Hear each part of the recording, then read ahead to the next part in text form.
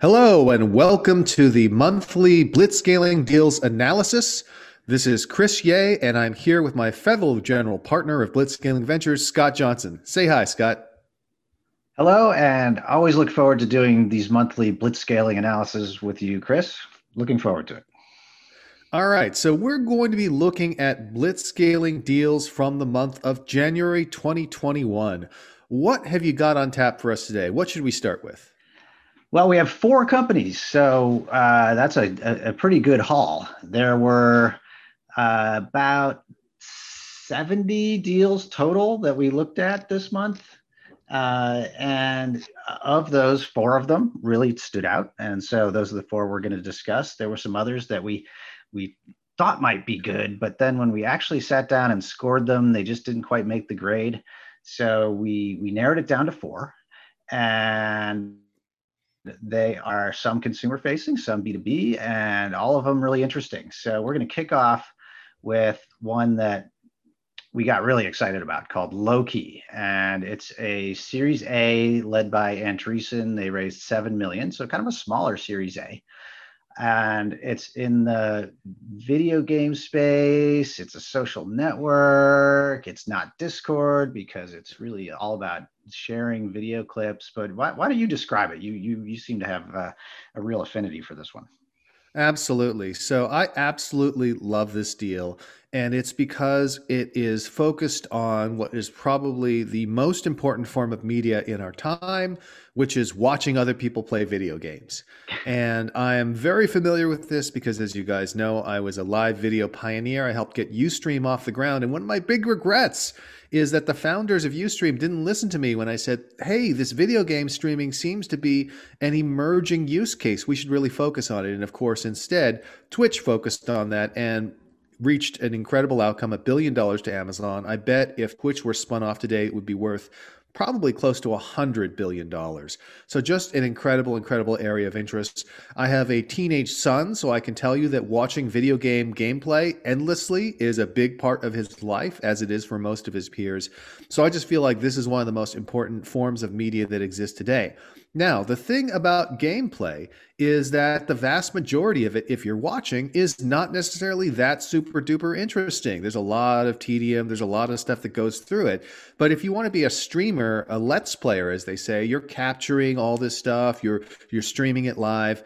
But what you're not doing is really getting the ESPN highlights package, the best moments. And that's what Loki does. Loki is software that you can install on your desktop or computer, and you can play video games, and it will record in a very high definition, high quality way, but it will also analyze and pick out what are the best gaming moments.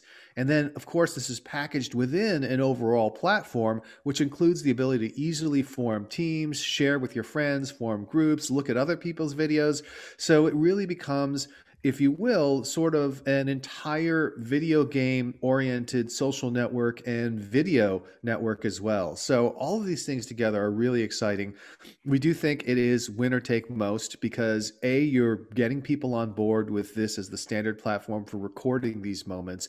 B, there is this ability to form affinity networks. C, there is the overall video network. So all of these tend to make it winner take most. We didn't give it a perfect 10 because frankly, there's still so much traction out there already with Twitch and YouTube. It's difficult to say this is the only place people will go for video clips. And of course, Loki makes it relatively easy to export your Loki clips to Twitch and YouTube and other platforms like that as well. But 9 out of 10 is certainly very respectable. Oh yeah, yeah. That's a rare score for that. So it's something that that really can lead to a blitz scaling score overall. But we got to go through the other factors.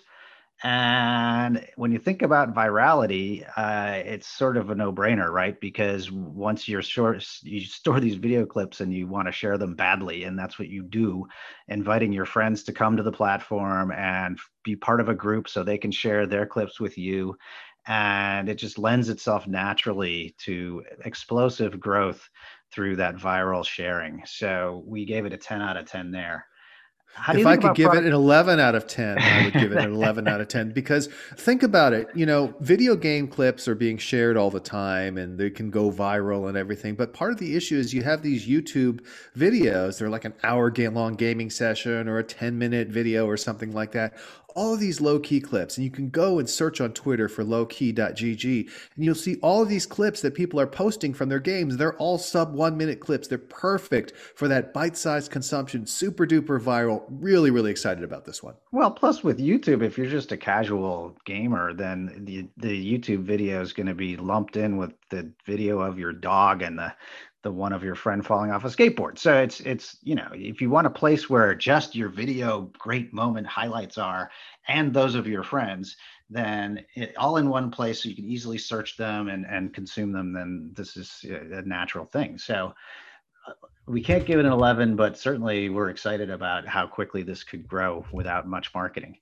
All right, so product market fit. Now, like we're all excited about it, but we haven't used the product extensively ourselves, so hard to give it a perfect score right off the bat. But what do you think? What do you think on that one? Yeah, this is one where we don't have personal experience. We're being conservative, giving it an 8 out of 10. There certainly seems to be a lot of usage, all these clips being posted on Twitter, as I mentioned. But, this is something where, as you know, our investment process is that we use blitz scalability as a filter. But once we've identified a company as promising, we reach out to the CEO, we have a conversation, we learn far more. And at that point, we may reassess the score and change the score. And in the case of this company, we may very well find the product market fit is higher than we see from the outside, in which case the score would only improve. Yeah, but spoiler alert, we get well above 80 on this company, as you can tell by the tone of our voice. We're really excited about it. So they don't need more points, but they could certainly earn them. Market size, their business model is, well, we don't know for sure. We one thing we know for sure is they have freemium. So there's a way to pay for higher service. And I don't know if that's more disk space or more video clips stored or how they define a higher service or more features, but we'd have to look into that. But that's one way they make money. And do you think there's a advertising opportunity here as well? Oh, absolutely. If there's anything that advertisers love, it's advertising to gamers, men, primarily with disposable income and impulse control problems. It's a perfect audience.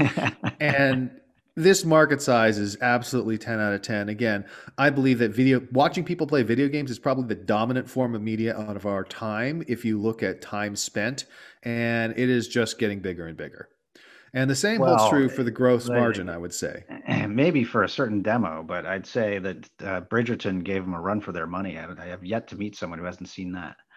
Uh, I haven't seen Bridgerton yet, but I don't but think you're the I'm in the one. target market. You're the one who hasn't seen it. Okay. Gross margin, it's high. So 10 out of 10 there. Scalability. This is just a cloud service. So, of course, it's scalable on every dimension. So 10 out of 10 there. And that leads to a score of, drum roll, 89. So just shy of 90. Remember, our cutoff point is 80.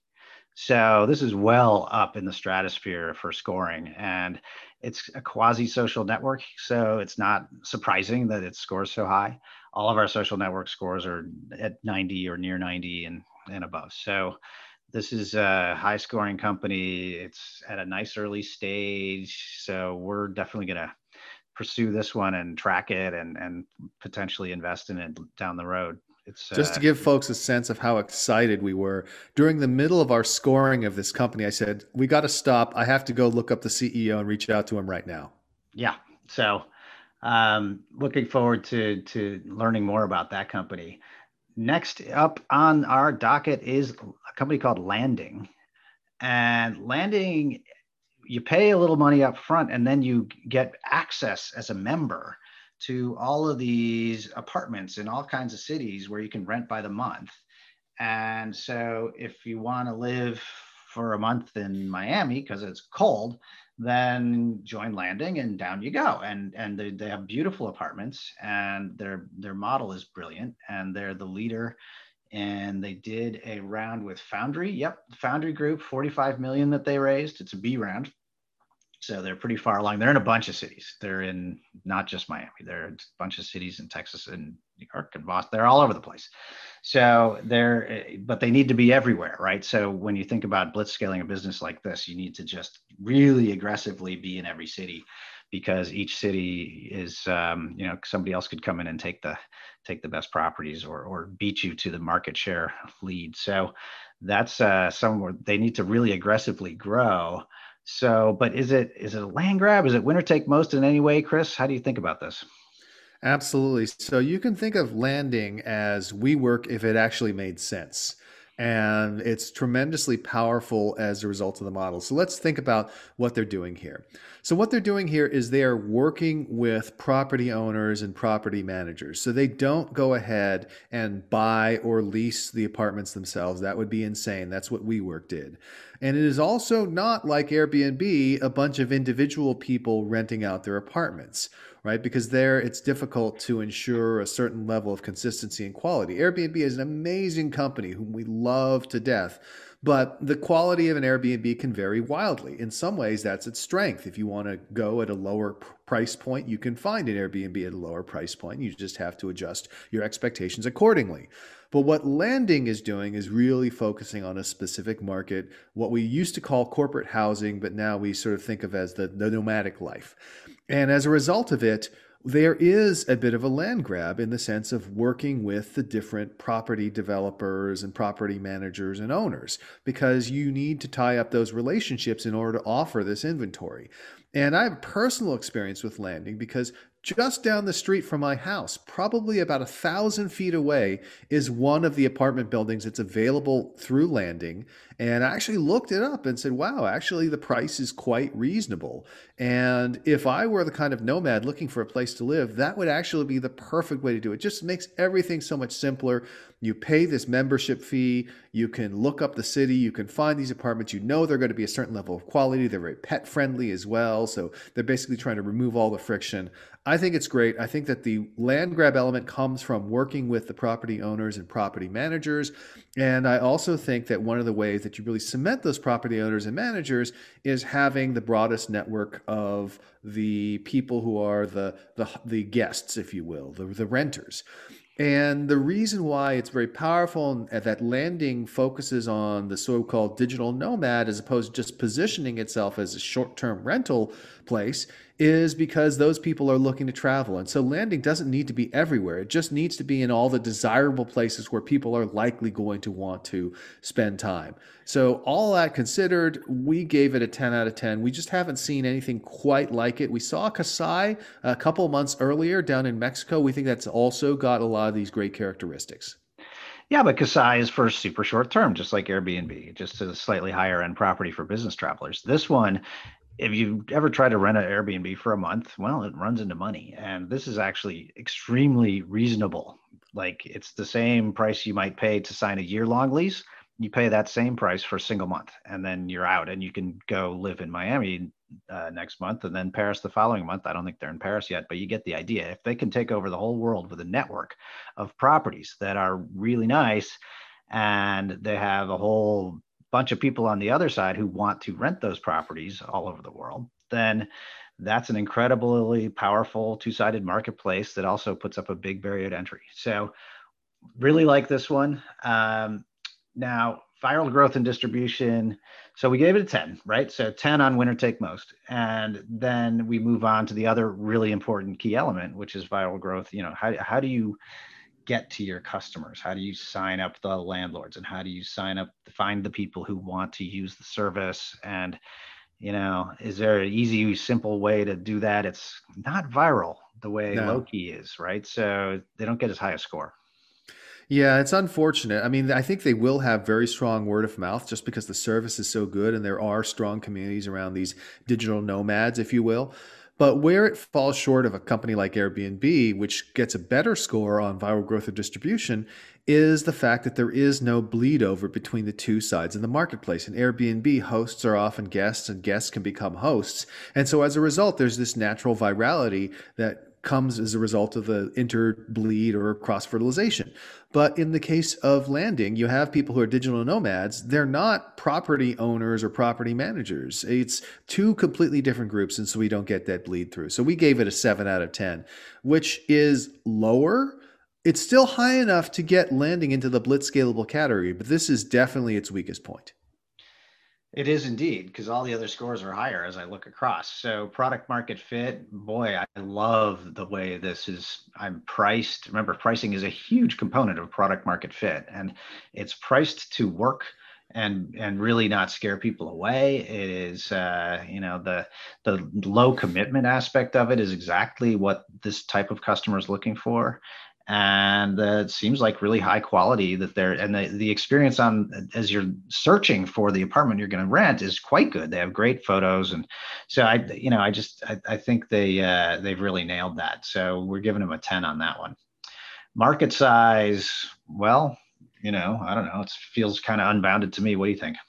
Absolutely. And part of that is if you look at the prices they charge, it is really much at the point where, it would make a lot of sense for people just to use landing rather than traditionally renting an apartment, even if they're not a digital nomad. And that's because you're not putting down first month's, last month's rent. I mean, we have this ridiculously antiquated system, and these safeguards are in place because, oh, we're worried this person is going to trash the apartment, they're not responsible, whatever. Landing gets around that by being a membership system, having people pay up front for the membership a la Costco. It means that now the people who are on the other end of the transaction can trust that this will be okay. There's another party who's overseeing good behavior, and so it reduces the coordination costs and reduces the need to be conservative there. And so really it makes it a better economic deal in most cases, unless you're really going to stay for a long time, to go through landing rather than through traditional lease. So we think that there is a lot of upside here. Right, and you can't just go into an apartment and trash it, because then you get kicked out of the network. And if you're someone who needs to live month to month in various places, you don't want that to happen. So you're going to treat the place like it's your own. So I think that is way better than the year-long lease model with first and last month's rent. And let's not forget everybody's favorite thing, the broker fee. Okay, so we've got product market fit, market size, gross margin.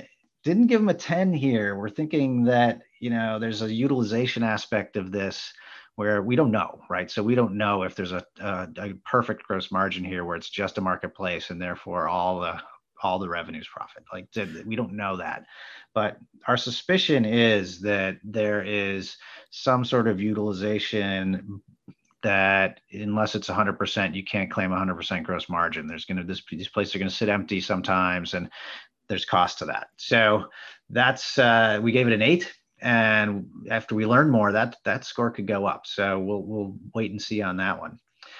Organizational and operational scalability, Chris. Is it a complicated business to run? Are there a lot of people that you need to hire? What do you think? Yeah, exactly. There's a lot of stuff that needs to be dealt with, cleaning and maintenance and all that kind of stuff. And again, the property owners are dealing with a lot of that, but landing has to get involved. And landing also has to be the interface point with the tenants, right? Because this is the thing. You can't just hive that off to the property owners. They have the relationship with landing. So you need to have customer service. You need to have a relatively high touch way to help people out. So we gave them an 8 and a 9 on org and ops scalability, which are still really good.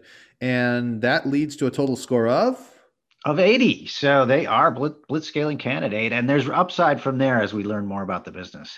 So congratulations to Foundry Group. Brad Feld is a good friend of mine and of Chris's, and I think they've really found a winner here. And so good job winning that deal, finding it and winning it. All right, next is a General Catalyst deal. It's a Series B, and it's called Multiverse. So it's a science fiction deal. No, it's not. It's a way for large companies, to have internships. Really, they call them apprenticeships, so that they can better get women and minorities into tech jobs. And that it's really hard to attract the best talent and still keep your tech diverse workforce diverse, right? These people are in very high demand, and they're doing everything they can to promote diversity on the tech side and really throughout their companies. And so this is a great service that can help them do that by connecting them early on in the educational career of people who they want to hire. So that's the multiverse value prop. And so it's really a two-sided marketplace, right? Yes, so it's a two-sided marketplace between the big employers and these non-traditional candidates. There's also a significant amount of lock-in and land grab that occurs because if you lock in these big employers, this is not just a simple job matching system, right? This is powering an entire apprenticeship system with skills development, with peer groups and social support, with all these different things. So it's not just easily plug and play. So once Multiverse gets Google, gets these big companies to come on board and provide these apprenticeships, they really lock them in. It's hard for someone else to come and say, we should do this as well, because there's just been so much invested into the relationship. And then, of course, the more big employers Multiverse locks up, the more it's just going to attract all those non-traditional folks who are looking for jobs, looking for ways to get onto that first rung of the corporate ladder. So we really love this a lot. We gave it a 10 out of 10. And again, it's just one of those things where once you become the default platform for doing this, boy, the sky's the limit. Yeah, it's really hard to knock you off that pedestal. So, viral growth and distribution, I think there's a great argument for distribution on the student side, right? You can go to the colleges that are, the ones that you favor and get into the career centers, get access to resume books. There's really sort of a pretty well-worn path to figuring that problem out. So I think that might be pretty scalable. But on the other side, how do you sign up all these enterprise customers? There's always enterprise sales is something that we always shy away from. Yeah. And again, you have a leg up because you can focus and coming through the side door on diversity initiatives and things like that. And companies are looking for this solution. But at the end of the day, there isn't some distribution channel that just carries you into everyone. This is still a 3 yards in a cloud of dust situation, which means that their viral growth and distribution comes in at a 7. They do well on the supply side, but on the demand side, there's just a lot of work to be done. Yeah, one by one, and 6 months, 12-month sales cycles. Just now the good news is once you do land one, they're pretty big customers, right? There's a lot of opportunity financially for each customer, so it's worth it. But it's going to slow them down. All right, product market fit. Boy, it feels good, right? We don't know for sure, but what do you think? Well, I think we look at it this way. We take the perspective of the supply side of the equation, the person who does not have a college degree, who's looking to get one of these jobs.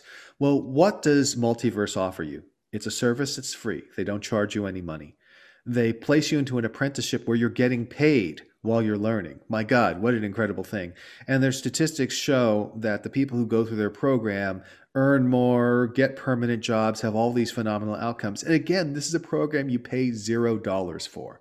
So the product market fit from the perspective of the supply side is perfect, right? How could you do much better than that unless they just gave you free money? But on the demand side, hard to say, right? This is the thing that's a little uncertain. So we don't know for sure. But given the number of companies they've signed up and are regularly participating, it sure seems like it's pretty good.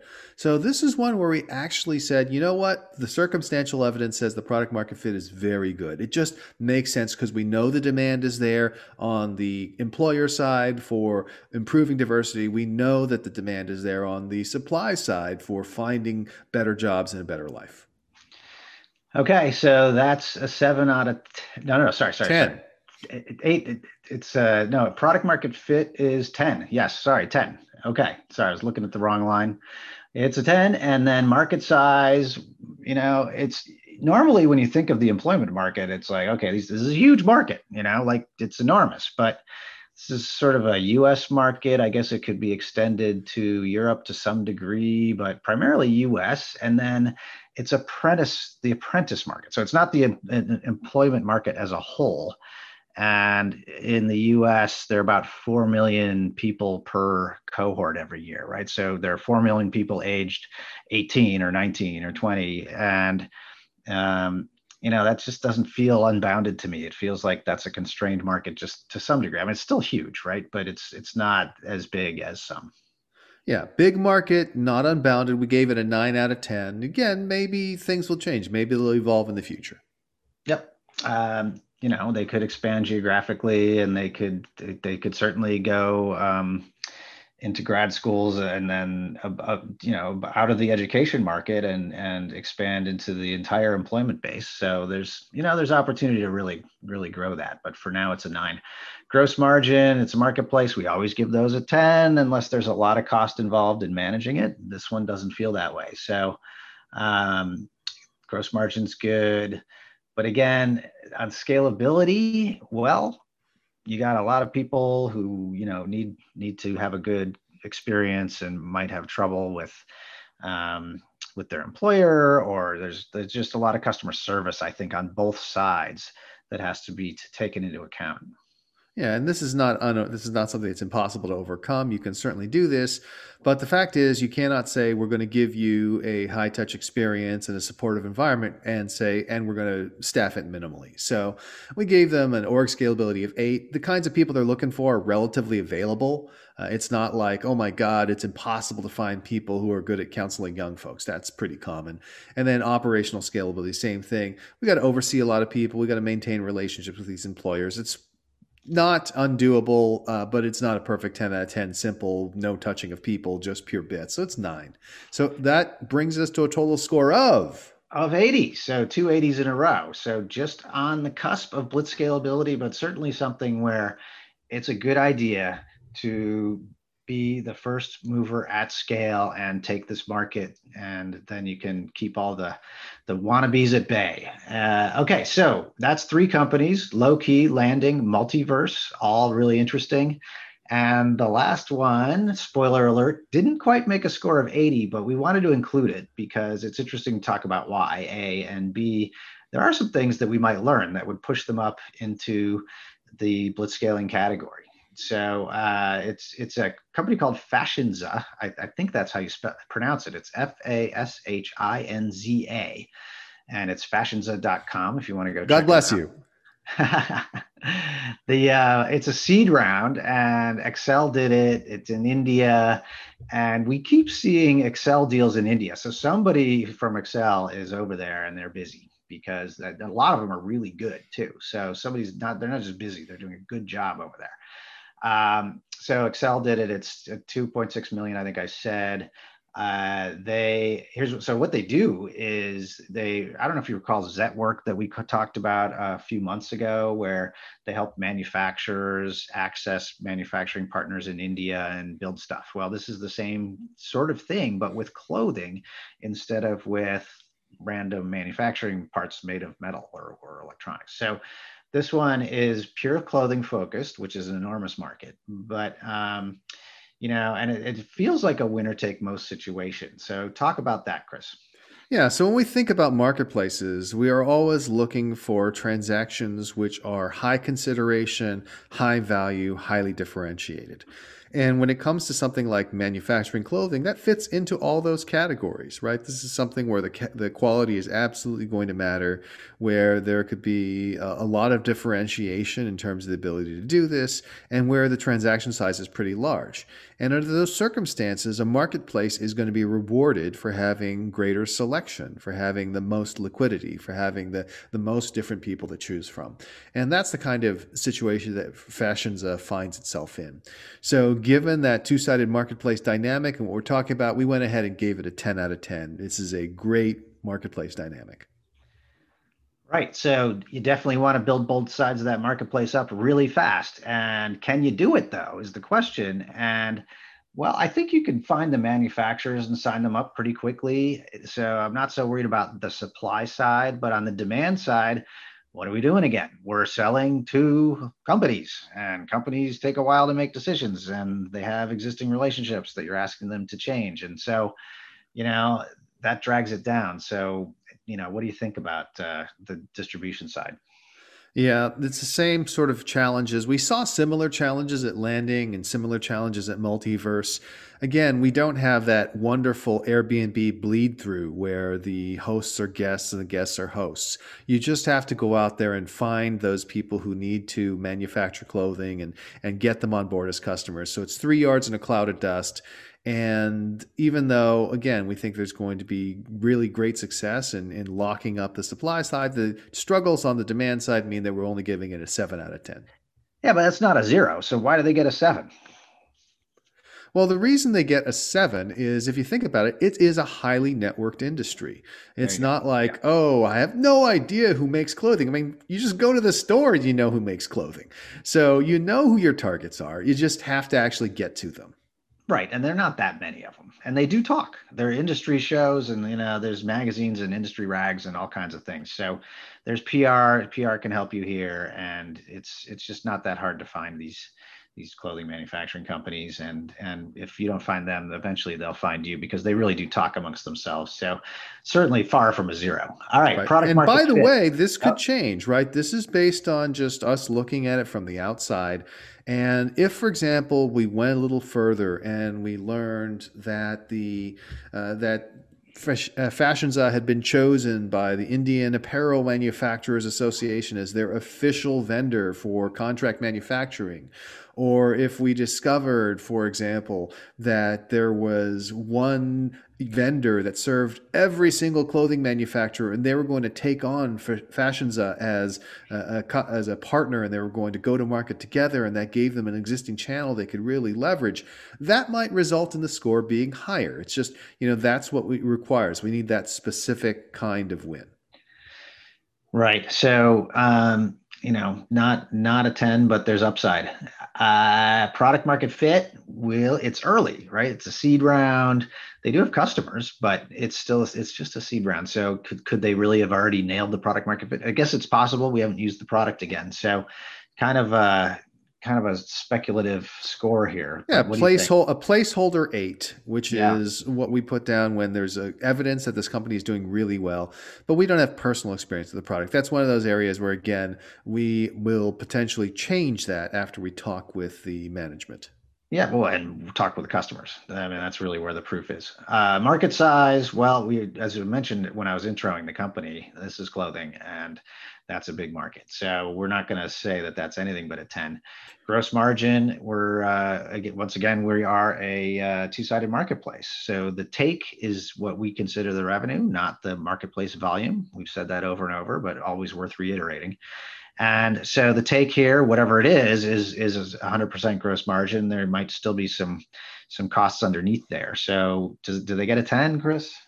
Yeah, so this is one of those ones where they explicitly position themselves as a managed marketplace, which means there are people helping guide folks through the transaction. It's not like when you go and you hit Uber, get me a driver, there's no human intervention. There's human intervention along the way. That costs money. And that's why we ding them a bit on both gross margin and org scalability. Gross margin because this is part of the service delivery, and org scalability because you have to build up these people. Again, these people are not necessarily that hard to find. I mean, this is an industry that's pretty big and there's a lot of people and they could be trained to do this. So we're not saying that that's going to be a barrier to growth, just that it's more trouble than if you didn't have to hire them. So we gave them a 9 for gross margin and an 8 for org scalability. Yeah.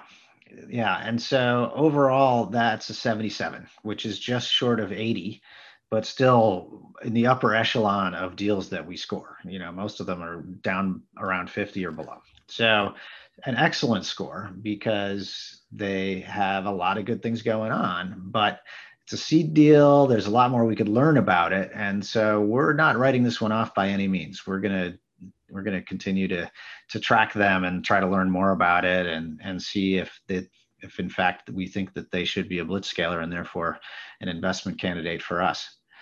Yeah, and if And along the way, we're able to talk with the management, we talk with the customers, we decide that maybe viral growth or distribution should be 8 instead of 7, all of a sudden it pops up to that 80 threshold and becomes blitz scalable. So certainly, as you put it, Scott, this is a moment in time and it may very well change in the future.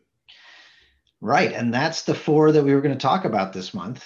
It's notable that a deal that we've talked about in the past had another round very suddenly. Clubhouse suddenly had another round, and we've talked about them before, so we're not going to talk about them again.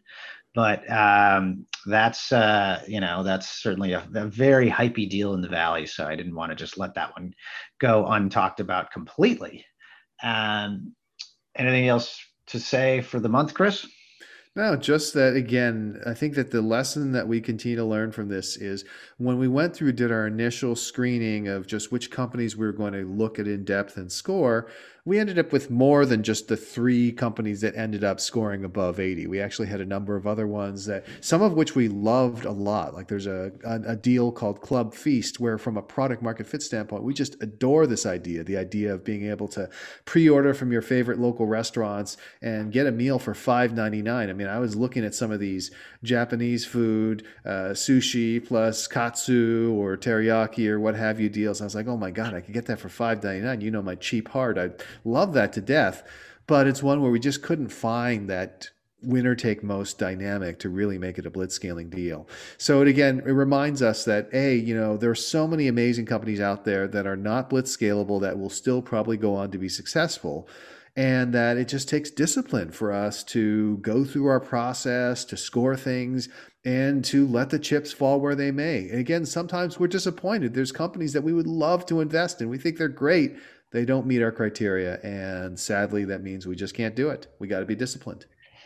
Yeah, but the power of blitzscaling is what our fund is all about. So, if all you have to do is take a look at the market cap of Airbnb right now to see that, when you actually have a powerful network effect that's established and entrenched, then you're just going to be able to print money for decades, and it's